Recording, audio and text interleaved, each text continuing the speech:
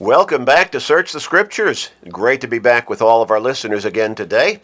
And we're thankful to have this opportunity every day, Monday through Friday, to be able to be with you and open up God's Word, study a little bit more, dig a little bit deeper, learn a little bit more of those rich teachings and truths that God has communicated to us through the Scriptures, through His Word. And we need to always understand that the Scriptures of the Bible are God's very Word. 2 Timothy 3 and verse 16, all Scripture is given by inspiration of God. And that means, literally, it is God-breathed. In other words, God's very Word, as though it was coming across from the very lips of God. If you can imagine God in that way, of course, He's a spirit being and not a physical being, but that's the sense of what we're supposed to get from that particular statement in Scripture. When we read the Bible, we're reading God's very Word. And so that makes it extremely important. In fact, it makes it all important for us to learn, to understand, and to live by. God is not willing that any should perish, but that all should come to repentance. 2 Peter 3 and verse 9. So He wants us to be in heaven with Him for all of eternity. He created us in His image, with a spiritual being within our physical shell. Now, we're physical beings in that we have our physical body, but we're also spiritual beings in that God created us with a soul. And so we are unique from everything else that He created. And in that uniqueness, we have that spiritual essence, that spiritual reality, so that we can understand, unlike everything else that God created, we can understand righteousness and unrighteousness, the very concept of good versus evil, and so on. So God wants us to be with Him for all of eternity. And here on Search the Scriptures, we really strive diligently to help you and all of our listeners understand how to walk with God so that we can live with Him forever in heaven. We want to help you grow in your faith. Romans 10 and verse 17, faith comes by hearing the Word of God. So we believe that the most beneficial thing that we can do for you is to accurately and effectively teach you God's Word and encourage you to pass it on to others. Now, as somebody understands and then determines to make that proper application to their lives by repenting of their sins, as Jesus said we must do in Luke 13 and verse 3, and confessing our faith in Him as God's Son and our Lord and Savior, as Jesus said we must do in Matthew chapter 10, verses 32 and 33, and surrendering to Him in baptism, through which the blood that He shed on the cross cleanses us of the guilt of our sins and ushers us into salvation in Him, as Jesus taught the apostles to teach in Mark 16, verses 15 and 16, then we can have that assurance of being with God forever in heaven, and Christ and the Holy Spirit. So what a blessing we have in God's Word to guide us, give us direction, give us hope, a hope that is different from the hope that most people try to grab onto in this world, because most times that hope is not centered in God and in a relationship with Him. We're talking about an eternal hope. We want to encourage you to encourage others, your friends, your family members, your work associates, your neighbors, anybody and everybody, to listen to this program each day. Now, I know that many people cannot work their schedules around to do that at specific times, so encourage them to do this, and you can do this yourself. Go to our website at churchofchrist.com, churchofchrist.com. It is free. Scroll down the home page to the podcast button, click on that, and in about 1 minute, you can sign up for our podcasting. That's free, and it will always be free. When you sign up for our podcasting, you'll receive these radio programs every day sent to your smart device, whatever that is, your smartphone, your computer, your laptop, your pad, your tablet, whatever one you choose. They'll go automatically to your smart device. And again, it's all free, always will be free. But you'll also receive not just these radio programs, but you'll also receive all of our sermons and all of our Bible classes and about a 12-minute study each day that we call Today's Bible Class, to keep us in God's Word and to keep us focused on our spiritual well-being, or to help us change if we don't have spiritual well-being, to help us continue to focus on our relationship with God. So take advantage of this opportunity and encourage others to do so. It can make an eternity of difference for good. We're going to get back into our study on grace, and we're actually in the last section of this in-depth and detailed study of God's grace. As I pointed out in our last time together, by way of introducing this particular section of our study on God's grace, there are many people who talk themselves out of becoming a Christian because they think they can't be forgiven. They've done such terrible things. They've lived such sinful lives for so long a period of time. They think they cannot live the life of faithful Christianity. Or maybe they just think they're too bad to be good. Well, there are also many Christians who talk themselves out of being active, working, dedicated, consistent Christians. They don't get involved in the work and activities of the church because they think they don't have the abilities or the capabilities to be able to serve in active ways. And so they just don't do that. Well, neither group takes into account the sufficiency of God's grace to work in their lives. And so this last section emphasizes that God's grace is sufficient.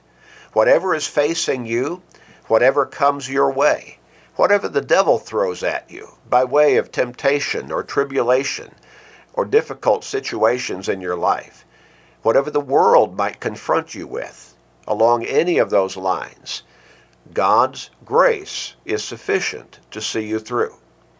Now we're looking at this from the perspective of several applications of this principle and truth. And first we looked at God's grace is sufficient to save you. Now we've emphasized this throughout this longer study on God's grace. We're saved by God's grace.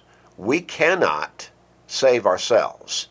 Now at the same time, we've emphasized that God expects us to come to Him through Jesus Christ in faithful obedience, and then He saves us. We don't save ourselves, but He expects us to come to Him on His terms, in faithfulness and then obedience, surrendering to our Lord and Savior in baptism for the remission of our sins, so that the blood that He shed on the cross can cleanse us of the guilt of our sins. When we come to Him in faithful obedience, then God saves us. God saves us. God's grace is sufficient to save you. You think you're too bad to be good? You don't trust God? You don't think God's powerful enough to save you even from the guilt of whatever horrible sins you may have been living in or committing through your life? God's grace is sufficient to save even you. Now the second application, God's grace is sufficient to enable you to effectively serve Him, even though you may be hindered by physical weaknesses and impediments, or maybe some other situations in your life. When we turn to 2 Corinthians chapter 12, 2 Corinthians chapter 12, we find the Apostle Paul talking about, again, his life experience, and particularly this very, in fact, vitally important principle that he learned in his life as a Christian. In chapter 12, 2 Corinthians chapter 12, beginning with verse 7, Paul wrote, "And lest I should be exalted above measure by the abundance of the revelations, a thorn in the flesh was given to me, a messenger of Satan to buffet me, lest I be exalted above measure." Now Paul does not anywhere in any of his inspired letters tell us what that thorn in the flesh was. I believe we're to understand, obviously, that it was some kind of physical problem. Some have speculated that it might have been a vision problem, because in one of his letters he said, "You see with what large letters I write my name." Well, somebody who has a vision problem might tend to write in large letters so that they could see it themselves, let alone other people seeing what they're writing. Some have suggested that it might have been some kind of illness that he was afflicted with on an ongoing basis. Well, that could be. Maybe it was a physical handicap of some kind that he just never writes about and nobody ever mentions. We don't know. And it's really pointless to speculate over and over and over again as to what that thorn in the flesh might have been. Paul simply said he had a thorn in the flesh. Now, it was serious enough and bothersome enough to him, and maybe even handicapping enough, that he prayed about it. In verse 8 it says, "Concerning this thing, I pleaded with the Lord 3 times that it might depart from me," whatever this thorn in the flesh was. In other words, he prayed that the Lord would remove it from him. He prayed 3 times about it. In verse 9 says, "And he said to me," that is, the Lord said to me, "My grace is sufficient for you, for my strength is made perfect in weakness." So the answer to his prayer was, it was not just a flat no. It was no because my grace is sufficient for you. Even in the face of your weakness, your difficulty, handicap, whatever that might be, my grace is sufficient for you. And the Lord went on to say, "My strength is made perfect in weakness." I believe we're to understand that the lesson that the Lord was trying to get across to Paul, and the lesson which he understood and accepted, was that the Lord can work through us even in the face of our difficulties, our physical problems, our illness, our handicaps. He can still use us, even in powerful ways, if we will trust him and let us, and apply ourselves to the task. Paul then responded, "Therefore, most gladly, I will rather boast of my infirmities, that the power of Christ may rest upon me. Therefore, I take pleasure in infirmities, in reproaches, in needs, in persecutions, in distresses, for Christ's sake. For when I am weak, then I am strong." Strong in and of himself? By his own ability? Well, of course not. Strong through Christ. You see, the Lord was telling him, "My strength is made perfect in weakness. I can work with you and through you even in your perceived weaknesses. I can still use you to do mighty things, to do powerful things, to do effective work." Now, not all of us are going to do the same kinds of work in serving the Lord, but all of us, virtually without exception, can do something. We can do something to serve the Lord, and God can bless us in those efforts, even bless us mightily. So Paul learned this lesson, and he didn't get down in the mouth about it. He didn't shake his fist at God. He didn't give up. He gave no indication that he got depressed. He rejoiced in his weaknesses. What did he say again? "Therefore I take pleasure in infirmities. Therefore most gladly I will rather boast in my infirmities, that the power of Christ may rest upon me." In the 13th chapter of 2 Corinthians and verse 4, Paul wrote this, "For though he," that is speaking of Christ, "was crucified in weakness, yet he lives by the power of God. For we also are weak in him, but we shall live with him by the power of God toward you." Now, how did Christ die? How is he crucified in weakness? Well, we might think of the physical body. When the Roman soldiers took his physical body and nailed it to that cross, and then put it through the rigors of crucifixion, which was a brutal, barbarous form of execution, he died physically. His physical body died. But he rose from that grave by the power of God. Though he was crucified in weakness, yet he lives by the power of God. And then the lesson Paul tries to get across to us. For we also are weak in him, but we shall live with him by the power of God toward you. Now, Paul might have been making the statement in that last part of that verse, we are weak. When he says we are weak in him, he may have been referring to he and his co-workers, maybe even the apostles. But we might think about that, all of us. Physically, from a physical perspective, well, we're weak, aren't we? We stumble, we get injured, we get sick. And ultimately, every single one of us, unless the Lord comes again first, will die physically. But that's not the end of the story. For any of us, if we're walking with God faithfully and obediently. Paul said, but we shall live with him by the power of God toward you. We shall live with him. You see, we're not looking forward just to the next day of this life. We're looking forward to our resurrection so that we can be with God and Christ and the Holy Spirit in heaven for all of eternity. Read the 15th chapter of 1 Corinthians. It is an incredible text of Scripture that really goes into detail about our resurrection as faithful, dedicated Christians who have already died and been buried physically. That we will come back, not in this world, but we will have our resurrection so that we can be with God in heaven, be given that spiritual body ourselves.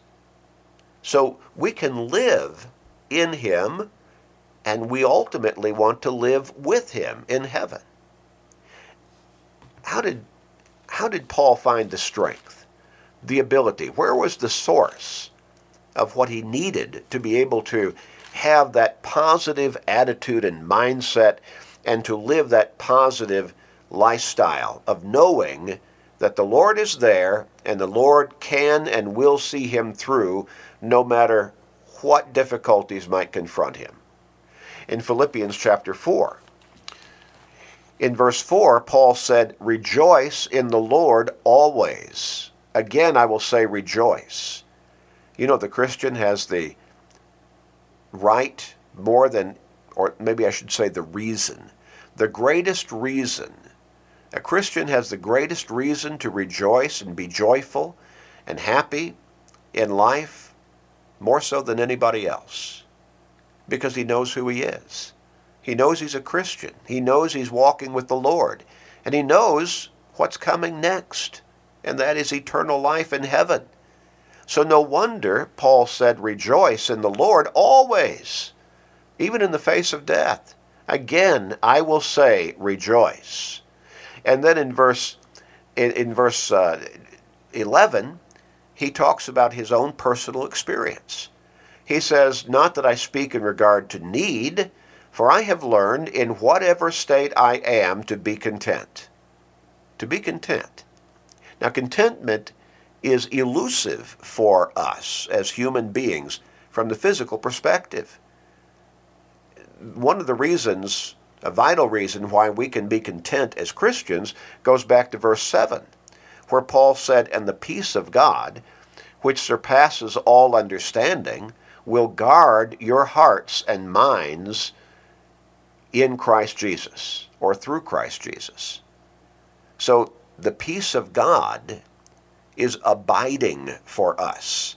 It is an abiding blessing that just takes care of us and gives us that contentment. So Paul said in verse 11 again, I have learned. It wasn't a natural thing for him. He said, I have learned in whatever state I am to be content. And then he says, I know how to be abased, and that is to be brought low, and I know how to abound, and that is to have everything or things going really well, at least at that moment. He says, everywhere and in all things I have learned both to be full and to be hungry, both to abound and to suffer need. Now, we see both ends of the spectrum, don't we?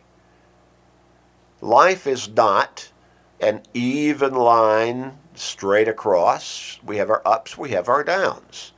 We have our more positive experiences and our more negative experiences. But Paul says, I know how to be abased and I know how to abound. Everywhere and in all things I have learned to be both to be full and to be hungry, both to abound and to suffer need. Now what's the secret? In verse 13, I can do all things through Christ who strengthens me. I can do all things through Christ who strengthens me. Well, that is exactly what he was talking about and what the Lord was teaching him, and the lesson Paul received and understood and put into practice in his life. Back in 2 Corinthians chapter 12 and verse 9, when he said, the Lord told me, my grace is sufficient for you, for my strength is made perfect in weakness. And Paul's response, therefore most gladly I will rather boast in my infirmities, that the power of Christ may rest upon me. Paul learned that valuable lesson, that all-important lesson. No matter what life throws at me, no matter what the devil confronts me with, whatever obstacles are put in my way, I can do all things through Christ who strengthens me. And where does our ultimate victory come from? Through Christ. Through Christ. And praise be to God for that victory. Let's pray together. Father in heaven, we thank you for your grace. Thank you for assuring us and laying out for us in your word lessons of individuals through whom we can learn that lesson, that your grace is sufficient to see us through, whatever the situation might be. Please bestow your grace upon us always. Please forgive us, gracious Father. This is our prayer. In Christ's name, amen.